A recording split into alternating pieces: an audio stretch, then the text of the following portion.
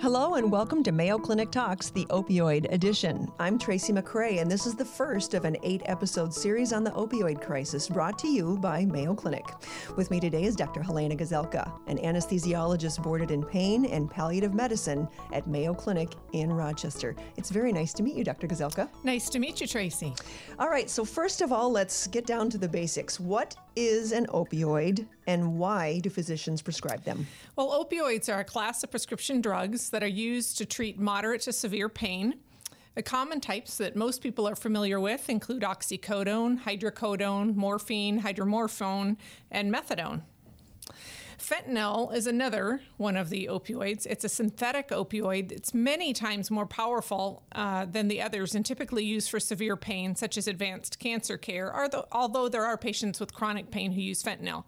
Fentanyl is much in the news lately, and so that's why I gave it special mention. Why is it that it seems like we've only started hearing about opioids in the last 10 to 15 years, 20 years? Is that how long they've been around?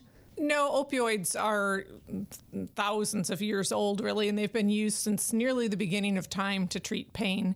The opium poppy with the derivative morphine and heroin are what people are most familiar with, or opium itself.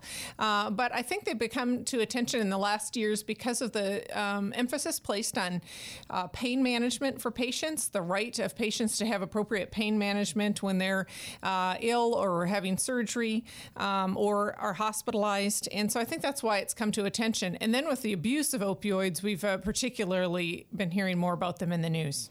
And what do physicians use opioids for? We use them typically for managing pain, so acute pain, which is pain from an injury or after a surgery for a brief period of time. We usually consider that to be less than 45 to 90 days, or chronic pain. Also, they're used widely in palliative medicine, end-of-life care, for cancer care.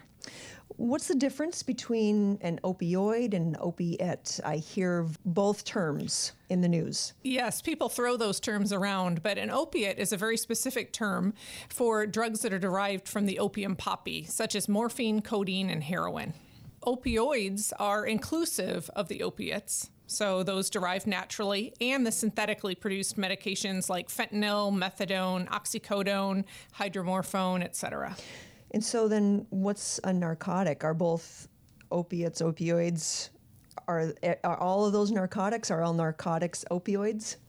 Not all narcotics are opioids, but all opioids are narcotics, Okay. I guess is one way to look at it. But a narcotic really is used to refer to drugs or other substances that affect mood or behavior and are sold for non-medical purposes. Usually it's implying an illegal practice.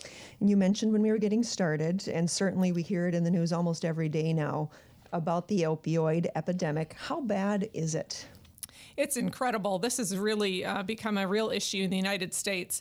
In about 2012, 259 million prescriptions were written for opioids. That's enough for every American to have their own bottle of pills. Wow. And since that time, there's been a lot of change. The Surgeon General in 2016 reported that 20 million Americans suffer from addiction, and more than 6 out of 10 drug overdoses involve an opioid. And that's on the uptick, obviously? Yes, it's amazing. This has really increased since in the 10 years from 1999 to 2010, there have been an increase in prescription overdose deaths by 400%, particularly in women, but also in other populations as well. And what about overdoses? Between 2000 and 2015, more than 500,000 Americans died from drug overdose, and 91 Americans die each day now from opioid overdose.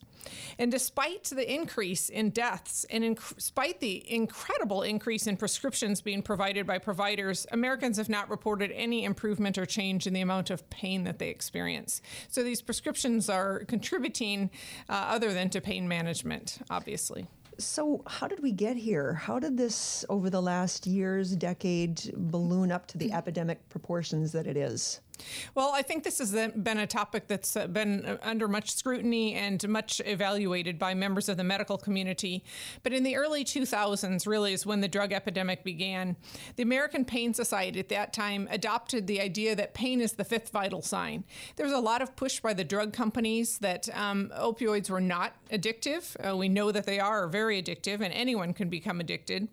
And there was a lot of stress on patients having rights to have their pain managed. Well, and part of that was that there was criticism that pain wasn't being addressed and something that needed to be done about that. Is that right? That's true. That led to the introduction of Press-Ganey scores emphasizing pain management and patient satisfaction, as well as the CMS HCAP surveys, which included questions on pain management when patients left the hospital. And in fact, hospital reimbursement was based partly on that. Those questions have now been removed. And it was okay to talk about your pain too. I think so. I think it became more socially acceptable to be on these medications, to experience pain and to discuss it. Then there are always those who don't follow the rules. And so there were a lot of unregulated prescribing practices, some very bad doctors out there who were actually prescribing way outside of the bounds of what would be acceptable. And one of the big problems is that patients often become addicted from prescription opioids, but when they can't afford those any longer, they often turn to illicit drugs such as heroin. So where do all the prescription drugs that end up on the street come from? Well, some of the drugs that would be prescription medications are, in other words, are legal opioid medications in the United States, do come from outside of the country. But many are actually prescriptions that were provided to a patient and then are being diverted or misused. About 50% of patients who obtain these prescriptions illegally are getting them from friends or relatives for free. Some of them are buying them from their friend or relative. And I think one of the most notable statistics is that about 80% of patients who go on to use heroin started by using prescription medications. Wow. Well, we want to focus this podcast series on prescribing of opioids for pain management, not for palliative and end-of-life or active cancer care, like you previously mentioned. Can you tell me a little bit more about how you determine whether a patient is a good candidate for opioid therapy? I think that's one of the riskiest things that I do in my practice. I actually put a great deal of thought in my pain practice into whether a patient should have chronic opioid therapy. A thorough examination is an absolute must and documented in the patient medical record. Appropriate imaging should be obtained if that's necessary and appropriate to the diagnosis. But I think one of the most important things to keep in mind is that there needs to be an actual diagnosis. So things like chronic abdominal pain or chronic joint pain or headaches are not definitive diagnoses, and they should not be used to provide chronic medications to patients. Another thing that I'd like to add, Tracy, is that after a patient has been determined to be a candidate for chronic opioid therapy, there are a number of steps that should be undertaken before this therapy is begun. Some of this will be addressed in a future podcast. But important is that not only the physical exam and the imaging be documented, but also that prior therapies be documented in the patient's medical record, that the prescription drug monitoring system be queried with the results documented in the chart, that the patient be assessed for risk of addictive behavior, risk of anxiety, depression, and comorbid psychiatric disorder, and risk of polysubstance abuse. Those are all important things to document in the clinic note when you're considering chronic therapy. What kind of imaging are you talking about? So I'm often talking about plain X-rays may be sufficient for some patients who have a significant defect. However, usually it's a CT scan or an MRI. So if we're talking about spine or joint pain, it would be an MRI of the spine or joints, et cetera. What about alternative treatments to that? Yes, I think those should be exhausted prior to considering opioid therapy. The WHO analgesic ladder, as we know, the World Health Organization discusses using acetaminophen, anti-inflammatories, and non-pharmacologic treatments before you consider the use of opioids.